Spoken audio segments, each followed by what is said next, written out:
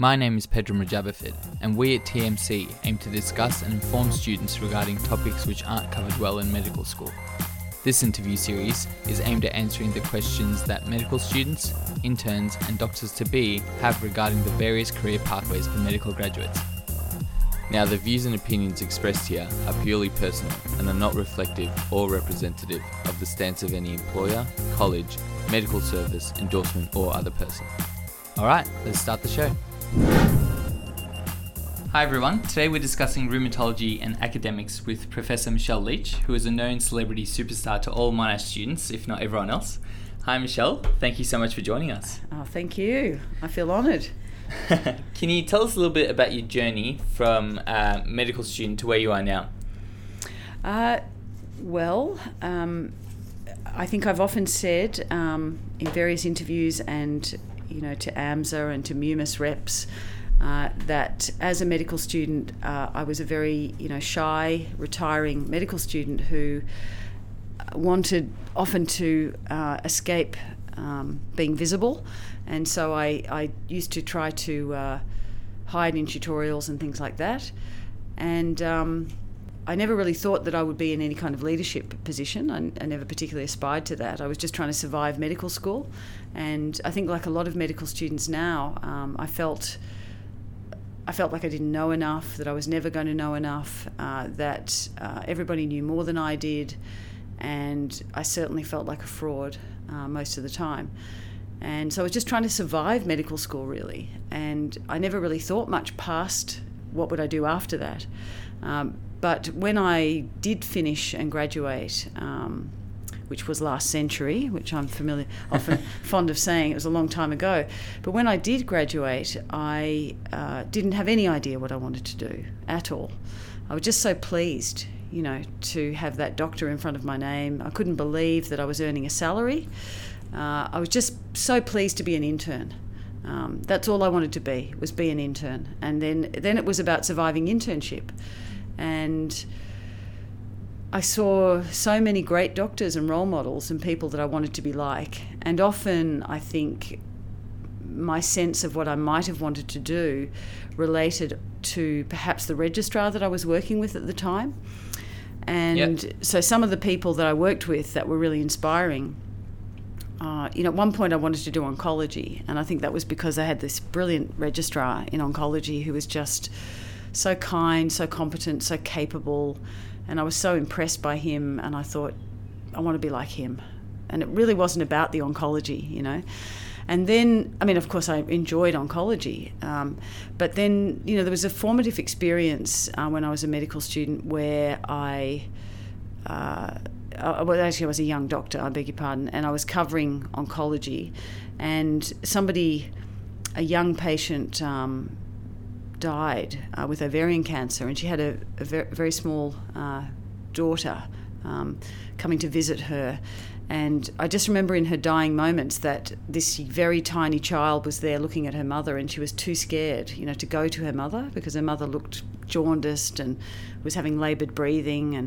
And I thought, oh, this is just, this is hard. This job there's be a lot of this, And not that I particularly shy away from it, but I just thought, can I do this for the rest of my days, And so a part of me, I think, thought, I'm not sure if I've got the fortitude, actually, to do that kind of job. But then there were so many other people that I worked with that I was impressed with. Anything, really. I did cardiology. I thought the cardiology registrar was amazing. And then I ended up doing rheumatology, and I thought that the rheumatology team were fantastic. I thought they were very approachable. They seemed to love education. They seemed to like teaching. And I've expressed this once before, but one of the consultants was a woman. And at that time, there were lots of female doctors and junior doctors and registrars, but there were very few female senior consultants in the hospital, like very few. And this particular consultant, Dr. Marion Miller, was, I noticed there was this one moment in the ward round where all the team turned to her and said, "What do you think, Marion?" And everybody was waiting for her to speak. And I thought, oh, women can be consultants, okay. And so I thought, well, I could do that. So I just, almost by accident in a way, just by happenstance, ended up doing that. Luckily, I also really love rheumatology patients, which turns out to be the key thing. And I like chronic management because you get to know people and their families. So I think in some ways I got a really good opportunity there, and I'm very glad that I was able to choose a career that's turned out to be really great for me. So besides that aha moment where you saw Marianne and the, I guess, the pull that she had with everyone, was there anything else that pulled you towards rheumatology? Well, one of the things that I love about rheumatology is that you have to take a good history. We've got a lot of fancy tests and we've got a lot of fancy molecules, and the underlying science is really interesting with all the immunological diseases. But I think what I love is the diagnostic dilemmas. And even now I'm on ward service and it's not formulaic. It's not, you can't go in there and use algorithms and say, right, it's obvious this is what we have to do. You actually find that the years of experience and all the different patients you meet have actually contributed to your ability to actually become a diagnostician. And so I love it that I still go on ward rounds after 30 years of practice, and there are beautiful mysteries that have to be solved, and it's not, I know that. So I'm still learning, and cora imparo, and rheumatology, immunology, and all of its diagnostic mystery is still providing that kind of a challenge, diagnostic challenge every day. So I guess it's not boring. It's every day is interesting, and I don't, I haven't become tired or jaded or, I've seen 1,000 of those. So I still love what I do. Can you tell us about what your typical day as a rheumatologist would involve? Maybe when you're on ward service, including everything that goes along with it. Okay. So usually in an average week, you might have, if you work in a public hospital, you might have a couple of clinics that you go to. So, I have a complex rheumatology clinic where people who've been very sick get discharged, and you review them. And then I've got one clinic which is a dedicated rheumatoid arthritis clinic, which we look after people with rheumatoid arthritis and try and optimise their management. And then on the ward service days, in general, I'll meet my team, which is we've got two beautiful registrars who are Monash graduates, and they are excellent, of course, because they're Monash graduates. And I have to say that I do work with a lot of Monash graduates, and they are very good to work with. They have particular qualities which I think do stand out. I'm not just saying that because you're interviewing me. I actually believe it. And I'm involved because I'm at the College of Physicians with graduates from all 19, 20 now universities in Australia. Yep. And so I think I'm in a position to say that I think the Monash graduates do have something special. And so I'm working with these two beautiful registrars and residents who are often Monash graduates as well. And so I'll meet the team and they'll tell me how many patients we need to see and how many referrals we might have. In rheumatology, there's often a lot of complex referrals from infectious diseases or haematology, which is the other great thing about my discipline is there's a lot of interaction with other specialties. So we work really closely with infectious diseases doctors, haematologists. We work very closely with respiratory physicians, with orthopaedic surgeons. So we have a lot of cross referrals between us, and we have a lot of diagnostic mysteries that often fall between particularly haematology, infectious diseases and rheumatology. So we have a lot of really great discussions with our infectious diseases colleagues and things like that. So we go on these ward rounds and, we'll see patients and we'll discuss whether there's a diagnostic issue or a management issue or a communication thing where we need to communicate to the patient some aspect of care. And often there'll be students on the ward round, fifth-year students or occasionally third-year students. And so we might point out something of interest or do a bit of teaching. And so that's sort of an average ward round, I guess. And in our wards, we have, at Monash Health, where I am working, we have a lot of complex patients now with, we've got a lot of drugs we use now, like monoclonal antibodies and new immunosuppressive drugs, which means we actually have a lot of infections and complex immunological issues. And we've also got a lot of patients, the people who get really sick come in, so people with bad lupus that's affecting the kidneys or the brain, or people who are on our medications who've maybe got some kind of infection, that kind of thing. You have to be quite sick to get into hospital nowadays, as you know. Yeah. If there's any doctors you'd like us to interview, or if there's any questions you'd like asked, please shoot us a message. We listen and respond to every single message that comes through. Given that the rheumatology bed card isn't as large as, for example, the orthopedics or cardio bed card, and you have a lot of referrals, how does that impact how you practice medicine? Yeah, it's a really good question. I mean, I think you do get more time to sort of go more deeply and spend more time with each patient who's in hospital.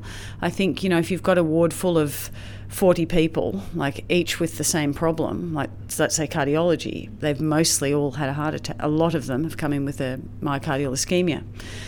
And so you you're basically, moving through and doing much the same thing. Whereas my ward round, I mean, literally to give you an example of this very week is that, we've had 3 patients with lupus on the ward, one of whom is psychotic, and it's been interesting to try and work out whether she has steroid-induced psychosis, a pre-existing schizoaffective illness, or it is lupus in the brain. Mm-hmm. We've got 2 others who've got active lupus that need management. We've got a person with a difficult differential around an acute monoarthritis that could be septic arthritis but might be gout. But we've also had a gentleman who is on one of the new PD-1 inhibitors, which is they're medicines that kind of upregulate your own immune system to fight cancers. And this gentleman appears to have developed a meningoencephalitis, and so we've been, working with the neurologists around that. It is actually, these poor patients are very sick, but each patient requires some in-depth discussion, and you get more time to talk to the families and have family meetings. So I think if I was on a ward with 30 patients, you'd probably have to go bang, bang, bang. Yeah. But on a ward round, we can actually quite deeply discuss our patients. But most of our work is, as you say, ambulatory. So, we have 12 clinics a week, and we see patients mainly from the community. Mm-hmm. And I guess besides saving lives and providing medical care, what do you find to be the most rewarding part of rheumatology? I guess from more of a selfish standpoint, like what keeps you going? I think it's the challenge. It's the way in which the science and underlying immunology is so closely bound up in the clinical practice. They're not separate, they're together. I think also because I've done a PhD in the lab and done basic science research, I feel like the constant awareness of the basic science is always there, just under the surface. And I think having a role which crosses research, teaching and clinical practice, it kind of livens up everything you do. Like you can't actually get stuck in a rut, do you know? Because you might be on a ward round and a student will ask you to explain something, and you think, oh, okay, that's good. We'll try and explain that. And actually, that's why I love education, is because having students on ward rounds and in clinics and being an educator, it definitely improves the way you care for patients. Yeah. Because you think about how to explain things to students, but you also think about how to explain things to patients and patients' families. And I think students have been absolutely instrumental in progressing clinical care and also in progressing research and science, because they often ask the questions that trigger a thought, and you think, actually, nobody knows that. Yeah. So as a researcher, having students around, it does bring up these new questions. So I think rheumatology as well, it seems to be no accident. There's a lot of medical program heads who are rheumatologists in Australia. Yeah, I was going to ask you about that. There's, Melbourne Uni, Professor Jeff McColl. There's University of Sydney, Professor Jane Bleasel. And there's now University of Macquarie will have a medical school with Professor Patrick McNeil. And there might be a couple of others. Peter Brooks was one of the first, I think, Professor Peter Brooks, who was a dean of many medical schools. He was a roving dean rheumatologist. So there's this really strong, it's very interesting why so many rheumatologists, and actually quite a lot are involved even at the next level, like clinical deans or directors. Yep. So I think there's something about rheumatology that does really lend itself to this crossing through the zones. There must be. I don't know. It's really unusual. I don't know. I haven't looked at other countries, but It'd be interesting to see. Conversely, what aspect of rheumatology do you struggle with the most? That's a really good question too. I do love all aspects of it. I think some days, this is something I've sort of had to work on, but there are some days where I think, if someone else just walks through the door and talks about their pain, it's sometimes like it's a world of pain. So, rheumatology, maybe for neurologists it's a world of headaches. For, kidney doctors, might it be a world of edema or urinary frequency or something. And for, everyone's got their thing. I know certain ENT surgeons say if they have one more person who talks about, being difficult, like can't clear their throat or blocked ears or something, they're going to scream. But for rheumatologists, I guess it's pain. And the thing about pain is there's always distress. And so my husband's a psychiatrist, and I always say I would love to have 1 full hour, with every patient who comes in with pain, because they've often got so much distress related to that pain or underpinning that pain. So I think managing pain is one of the hardest areas, and I think you have to watch out for compassion fatigue, because just you open the door and say, right, tell me where the pain is, Yeah. And I think it's a bit different to checking someone's creatinine or saying, now let's look at your kidney function or your urine result. People don't have the same emotional, but with pain, pain is always personal, and pain is always... Pain is distressing. So you've got to somehow in that consultation deal with the distress and the pain. So, you have to be very skilled, and you also have to have a lot of reserve, and you have to kind of clear your boundaries, because you can't kind of go in there being tired and on the back foot and then have 10 patients with pain.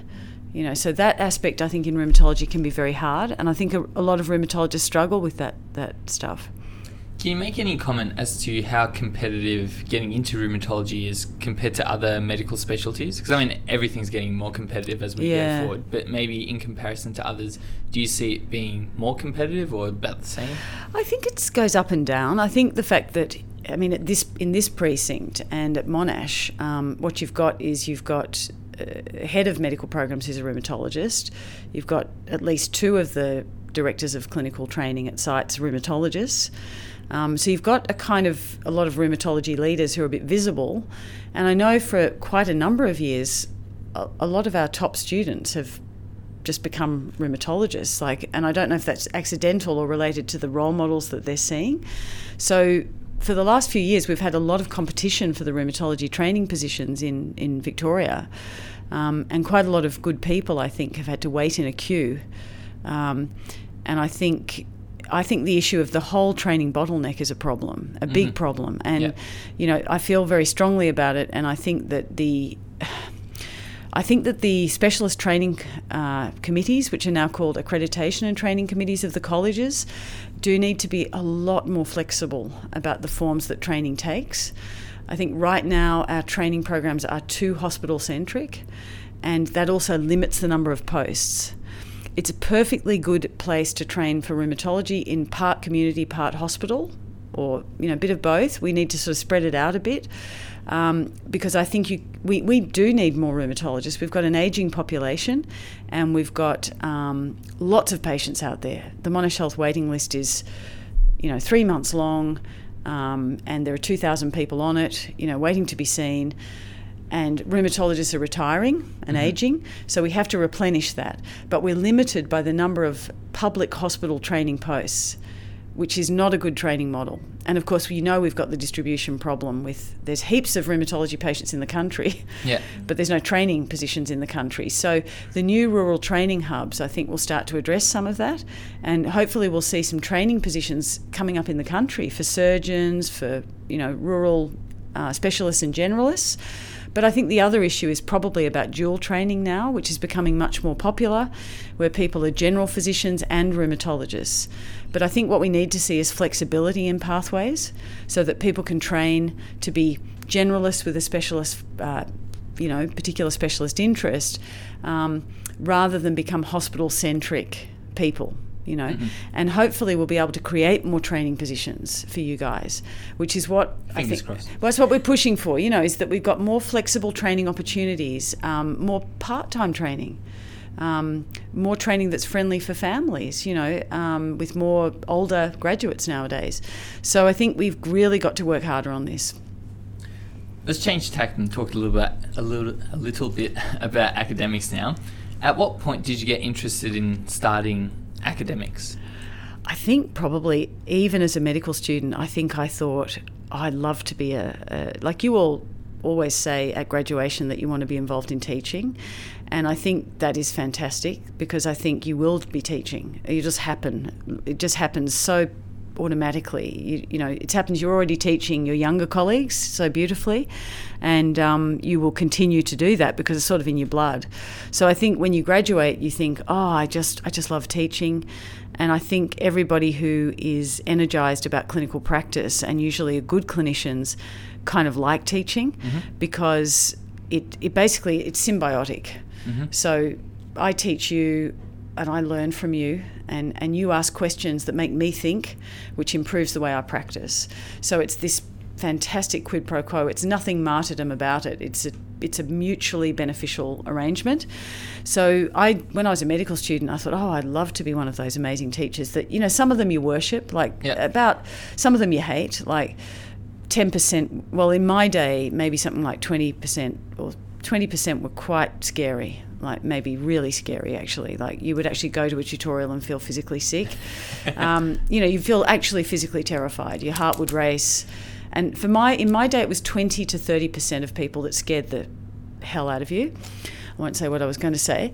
But nowadays, I think they're still there. And, I think it maybe is slightly less. Definitely. Maybe it's like 10% that are really scary, but they're still out there. And I think what we need to do is transform our teaching so that there's none of them, and make sure that everybody who's out there is someone who knows how to empower learners and be someone who doesn't I don't know. I mean, we didn't discover half the stuff we teach. I think you can be a bit arrogant if you discovered it, and I teach what I discover. But most of what I teach, amazing people discovered and amazing people taught me, and I'm, as I describe it, just the vector. So I'm just there to pass it on, and I think you have to pass it on in a way that empowers people and that they feel that they've learned something. But I think I've always wanted to be a teacher. Okay. And teaching's the thing still that I get really excited if I've got some teaching happening in a day. I think, thank goodness I can get away from these other meetings and do some teaching. I feel great, and being with the students, seeing the students, I think it just makes my day. And a lot of people say that. So now you're the head of our medical school, which is fantastic. Can you take us through the different rungs of the ladder that have progressed to you being here? So yeah. What posts have you had as an academic which have kind of led you to become what you are now? Well, I think just starting with in medical school, I probably took a junior group like you did, with your vertical teaching, like as in a bedside, I might have taken them to show them things and so on. And then when I finished, you get asked to be a bedside tutor, which or a type of, you get asked, will you do some tutoring? And in those days, no one ever got paid ever. It was all just, it was like it was a tradition. Yep. It was a tradition, and you just got asked, and you said, "Oh, fabulous!" And you never would even dream of saying, "Give me some money for that." And so, but that was fine because it was, as I said, mutually beneficial. Like you get as much out of it as you give. So bedside tutoring first, and then more bedside tutoring, and then often you get asked to do lectures that might relate to your research area or your clinical area or tutorials. And you get more and more and more of those until eventually someone says, would you like to have some role? Like, clinical supervisor is a role that you look over all the tutor groups. And then you might do that for a while. And then someone says, do you want to be the clinical site director or clinical dean? And so then you do that. And in my case, I think I probably did a slight leap from clinical dean to the deputy dean here. But it's not that different. Like you're running a clinical program in a hospital where you've got maybe 500 students, and then you understand the program, you understand the course, and so you don't know everything about it though, especially not the campus-based things. But then coming over here to do this job was not such a giant leap. I mean, I had a lot to learn, and I'm not a university campus-based person, I'm a hospital person. So I had a lot of adaptations to make about the campus, but I think in my heart I'm still a clinician, so I sort of understand the clinical years teaching a lot better than the preclinical. But yeah, it's been very enjoyable though to get involved in year 1 and 2 and in year 2 digilabs and, you know, seeing the year 2s. If I had my way, I'd be in every year. I would be involved, not because I feel I need to do it. They don't need me. It's just very good for me to see the students at each level. As you've progressed and you've kind of gotten more deeper into academics, did you start aiming to be the dean, or did it just kind of happen? Oh, absolutely not. No, never. Not at all. I mean, that's the funniest thing, isn't it? I mean, you talk to a lot of people who say, I've got it mapped out, you know, I've got it really mapped out. I know exactly where I'm going. And I always thought, I've never, and I'm not just saying that, I mean, I've never had it mapped out. Do you think going forward, given the competitive nature of everything, you have to start mapping it out if you do want to, for example, be the dean of a school? Is that something you should be, I guess, you know, doing extra qualifications for, or really trying to get involved early? Or I think, look, a lot of people, I've never done any special qualifications, I've never done any masters in education, but a lot of people have, and I think that's valuable. So if you've done it, I think it's very helpful, like to do a grad cert in education or something. But I would say that, like everything, I think if you have this like genuine passion for something, it means if the passion is genuine, like let's say I said, oh, it's my ambition to be deputy dean, right? I don't know if I would have got there, actually, because I think I would have been motivated by something different. It would have been, I want to be the deputy dean, rather than what is it that I can bring, you know, to the world, right? Yep. And I think what's happened in a strange way is I have just basically been, whatever it is, I've absolutely followed my passion. So whatever it is I love, I've done it more. And then the thing that I love and I do more is also the thing that, of course, I seem to be good at. And so then people say, you're good at that, why don't you come and do this? Do you know? So it's almost been effortless. I can't explain it. Like I haven't had to... so I think it really is truly about, if you really love something, you love it, like, and it's pure and it's authentic, it sort of shows in everything you do. Like people notice you and they actually think, you're just good, you know, and somehow you kind of rise. Yeah. You rise naturally. Equally, there are people who do the other, which is, I have a vision and I am going to just do every step on the ladder until I get there. Like I'm going to tick off all the qualifications until I get there. So I think there's 2 ways to do it. Yeah. There's 2 ways.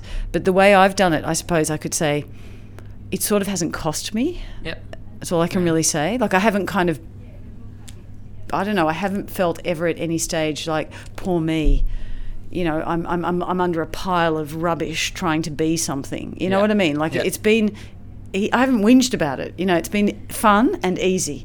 It's been effortless. Do you think you have to be cream of the crop to get to higher stakes in academia? Well, absolutely not. Like, I mean, I wasn't like cream of the crops, but I was not I was probably, you know. Look, we also too had a small cohort. It wasn't as competitive as it is for you guys, and I think also too, it was just a different world. And I feel for you all because I see so much. The competition is really hard for you, and I think in the training environment that you're in, I think you get some very ambitious people who kind of sort of razz things up for everybody else, and everybody feels they've got to do stuff. And I was talking to MRSS about this, Monash Research Student Society, about the fact that I get really stressed for the students, on behalf of the students, you know, when they come and they say, I want to do summer research project and I want to do this and I want to do that and I want to do this.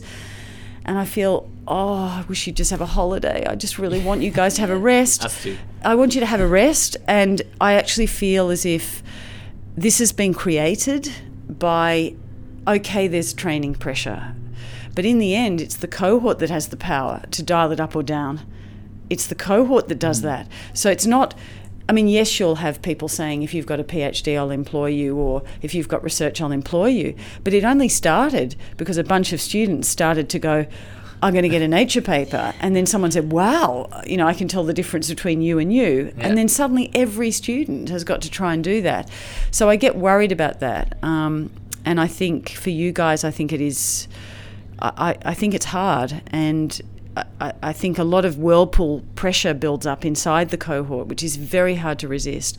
When I was a medical student, easily, and I'm not just saying this, lots of people would just go to the pub, and they would. And I'm not saying this like in the old days, but they really did, because there was only probably about 10 people who were high achievers who actually thought, I'm going to be this person, yep. Right? But the rest of us were just regular people. And so we were just a bit like, oh, okay, well, can we do that? Like, we didn't even know. Yeah. So I think you will be, you'll be under some pressure, I think, it's a different world. Does being an academic shape your clinical practice and vice versa? Does being a clinician shape your academic practice? Oh, completely. So, at the moment I'm working with some epidemiologists on a very giant cohort of ageing populations in the world. And it's really interesting to see those epidemiologists, and they're brilliant epidemiologists, sort of asking questions where I think, I don't think that's that relevant to, yes, you can get that data, or yes, you can find that correlation, but I don't know how it's actually going to help humans, So being a clinician, it does make you really focus on relevant things. So, for example, what you believe is relevant, what you see in front of you. So my patients, we've got some incredible drugs, to treat a range of immune diseases, but we still are using prednisolone. And prednisolone, we're using, a lot of it. And people are dying of prednisolone complications. And I always think what an amazing drug prednisolone is. And we're still using it because it is incredible, and yet it's causing problems. So the whole focus of the research at the lab I've been at, and even my PhD, was about what are the glucocorticoid-induced molecules that cause the good stuff without the bad stuff. Yeah.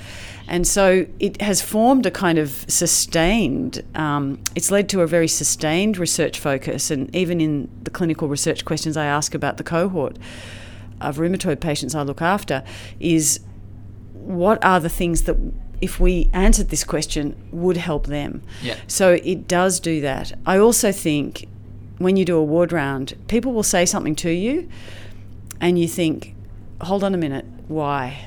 That doesn't make sense to me. And you kind of go back to these basic principles. So you do not assume things, and you don't take anything for granted, and you don't accept protocols, and you don't accept algorithms, and it's because you've been taught to question. So the science informs that.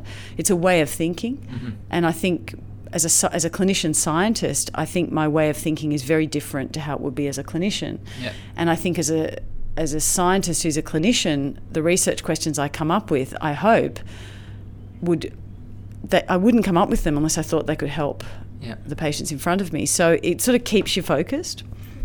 As an academic, especially someone at your level of academia, you make a lot of decisions that impact a lot of people and their lives and whatnot, and how they learn and everything. How do you evaluate the impact of the decisions that you make? On teaching or? Yeah. Look, I guess all the decisions that you make for the Monash course. Monash course. Look, obviously I don't make them by myself, and I think one of the most important things is that, we have established a curriculum committee, and, it's got nearly 40 people on it, and each one of those people is representing a different discipline in medicine, like surgery, medicine, women's health, children, every one of them. And each one of those people has a reference group of people in all the hospitals where all the students are. And so I would say the last thing I ever wish to do, and I've avoided doing, is myself making any decisions about the curriculum. What I think is that we need to involve all of those people who are out there in the world clinically active to say, what is it we need to bring into our course? One of the things, apart from trying to get good curriculum governance, which is a hard process and it's still in evolution, I think that it's very important to have people who are clinically active. I'm also very keen to bring our young graduates in. And, now we've been involving our recent graduates in our exams. I also believe that student involvement in curriculum is really important. And, we're starting to get groups where we've got student representation in each of the theme groups where curriculum is being formed. We've had some student-led curriculum development. So, for example, family violence and sexual violence, the students have been involved in developing curriculum, which we'd like to deploy. I think students are on the committees to look at the scholarly intensive project of the MD and how that will work out. But I love having students involved, and we recently did a project where we asked students to prepare some scripts about bullying, harassment and things in that, so on. And we're trying to make a bit of a film that's involving the students about that to use in teaching the students. So I really do think that involving students more in curriculum development and young graduates, as well as having people who've been around a while. So I think that's how you try and keep it relevant and how you try and keep it, but it's hard because there are so many things you need to teach. Yeah. And the problem is you don't have enough time. Never. Do you? You know how it feels. You're the recipient of this horror, aren't you? Too much information. In terms of academia and medicine, which one do you think you'll let go of last and why? Gee, these are good questions. These are very thoughtful, insightful questions, I have to say. I just don't think I will let go of one or the other. I think what's happened is it's like a bit like I've talked a lot. People often talk about work and life balance. You know, they ask this question, you know, work and life. And talk about that you too. talk about a lot, right? And I've always said, if you find the things that you are passionate about, it informs your work and it informs your outside of work activity. It all becomes one thing. I can't really explain it. Like, I don't feel tired. It's a continuum. Yep. So I often find people say, look, you've got to work like a dog over here and then you do yoga there. But I don't find that. What I find is that I might be at home on the weekend and I might be, you know, reading something, and in the middle of it I'll think, oh, that's a great idea, like for that experiment, or that's a great idea for that, right? And I immediately go and I start doing a document about it, right?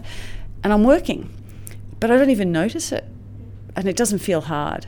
It's not like, oh, damn it, you know. And even if I've got to prepare some teaching, especially, I never feel like, oh, I've got to prepare some teaching on the weekend. I think, right, what's my idea for this teaching, right? It's very stimulating. It's almost like leisure. So it's enjoyable. So I think what happens is, it's not like you think, oh, I'm so overburdened, I've got to let go of everything. What happens is you have a strand of something, which might be about, I don't know, an example I might use is empowerment. So let's say it's about how do we make patients more empowered? How do we make students more empowered? How do we, you know, and it all becomes one thing. So I've got a feeling that I'll probably just keep them all, but I'll just do a bit of everything. Yeah.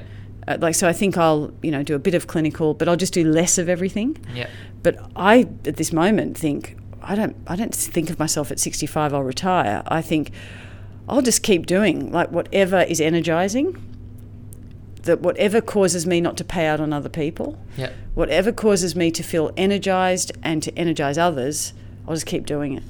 And I won't work it. There won't be like, right, on this date I'm retiring.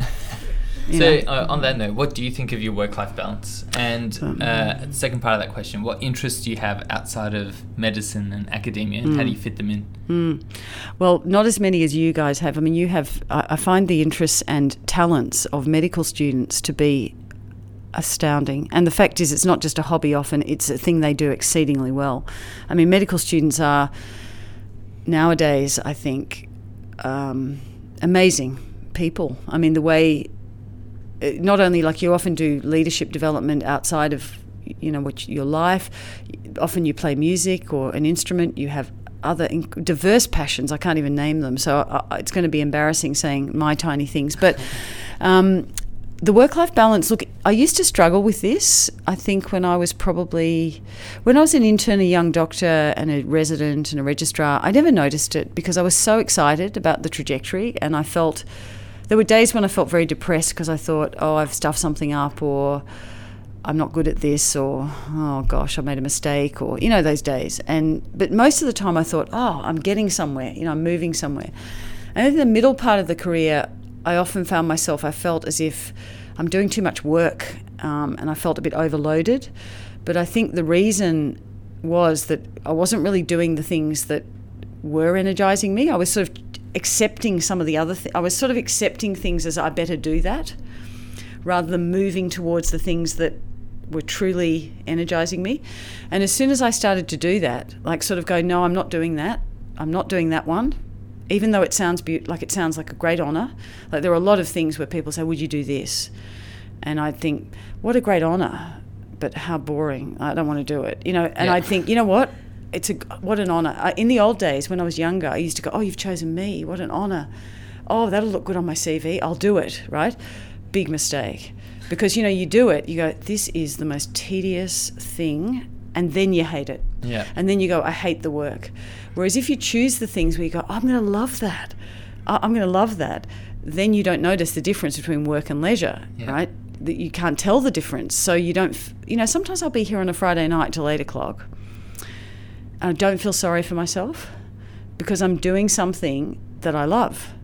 Like I'm sitting there doing fine-tuning something for Back to Base, or I'm fine-tuning a quiz for, the DigiLab, or I'm fine-tuning a paper about something interesting, and I'm excited by it. And so I've started to pay much more attention than I used to the things that, and this is something also you learn by reading and looking at people around you you look at people around you who look like they're not tired, they're not worn out, they love what they do.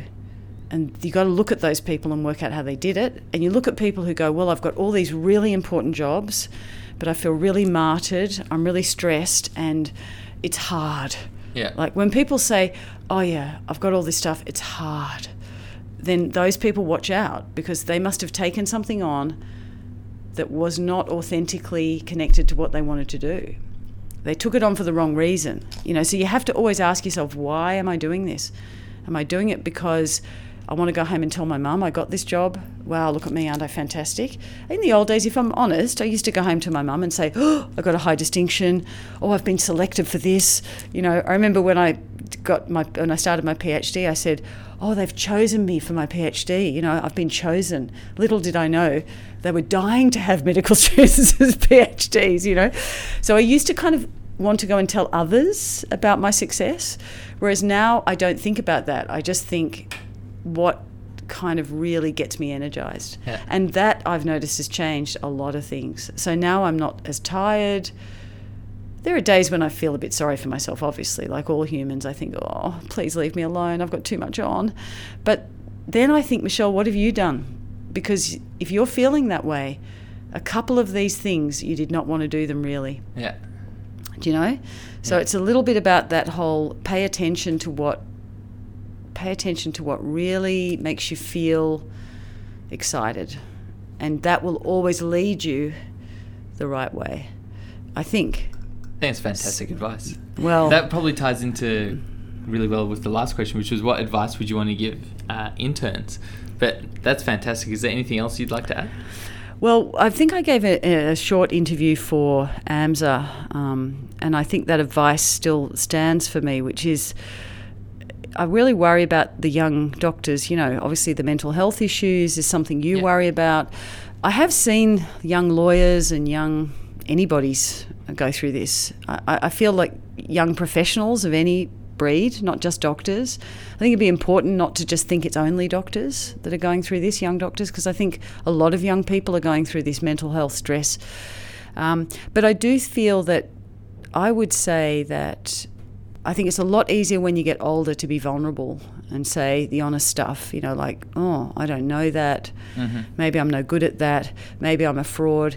It's easy for me to say because I've had a career, right? But when you're a young doctor, it's very hard because you're still trying to prove yourself. You're at that point of trying to prove yourself. So it's very hard to put up your hand and say, I'm not coping. What a lot of, I think, young doctors and young medical students do is they go to a lot of mental health forums and try and help other people with mental health issues.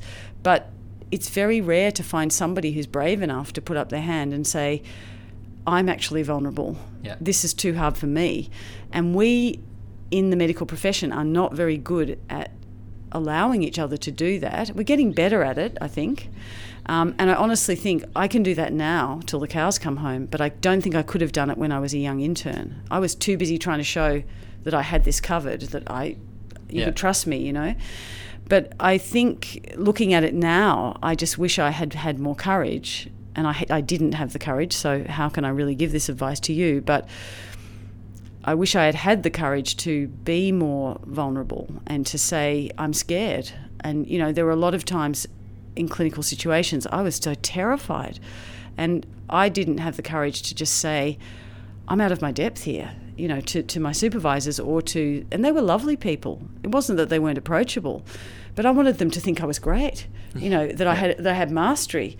And I think as young doctors, and I said this, young medical students, we really value mastery, and we don't allow enough room for the errors that of course we're going to make. And so then we punish ourselves, when most of the young doctor shame and suicide and all the rest of it has often been about, worrying they're not good enough for certain training programs, or worrying that they have made an error or something. So I think if I said, I'm not sure I could have done it when I was a young person, but even now I still have to try not to be too hard on myself, and to try to sort of allow yourself to be human. It's just hard to do, though, at the stage of life you're at. So I think a lot of it is about, I think you can go to a lot of yoga classes and a lot of mindfulness classes, and you can have 1,000 interests. I do, French, and I like poetry, and I like reading, and I run, and I like all those things. But it's not those things that are protecting me that's not the things that are protecting me. Doing those things helps me keep a sense of scale, for sure, and see past everything. Having old friends who've known you since you were a kid helps a lot, because they don't know your job and they don't know what you do, and so they know you, and so you can be yourself, and that helps a lot. And all of those things help, like being in the outdoors, being in nature, having a sense of scale. But the thing that helps more than anything else, I think, is being able to honestly acknowledge your shortcomings, and to be able to be brave enough to just share them with colleagues. And that is not something I necessarily could do myself. So I'm cautious about saying to you now, because it's all very well for me, all very well for me. And I just don't think old people like me have the right, actually, to tell you guys how to live. Because as my daughter told me last night, I've got no idea how hard it is for young people these days.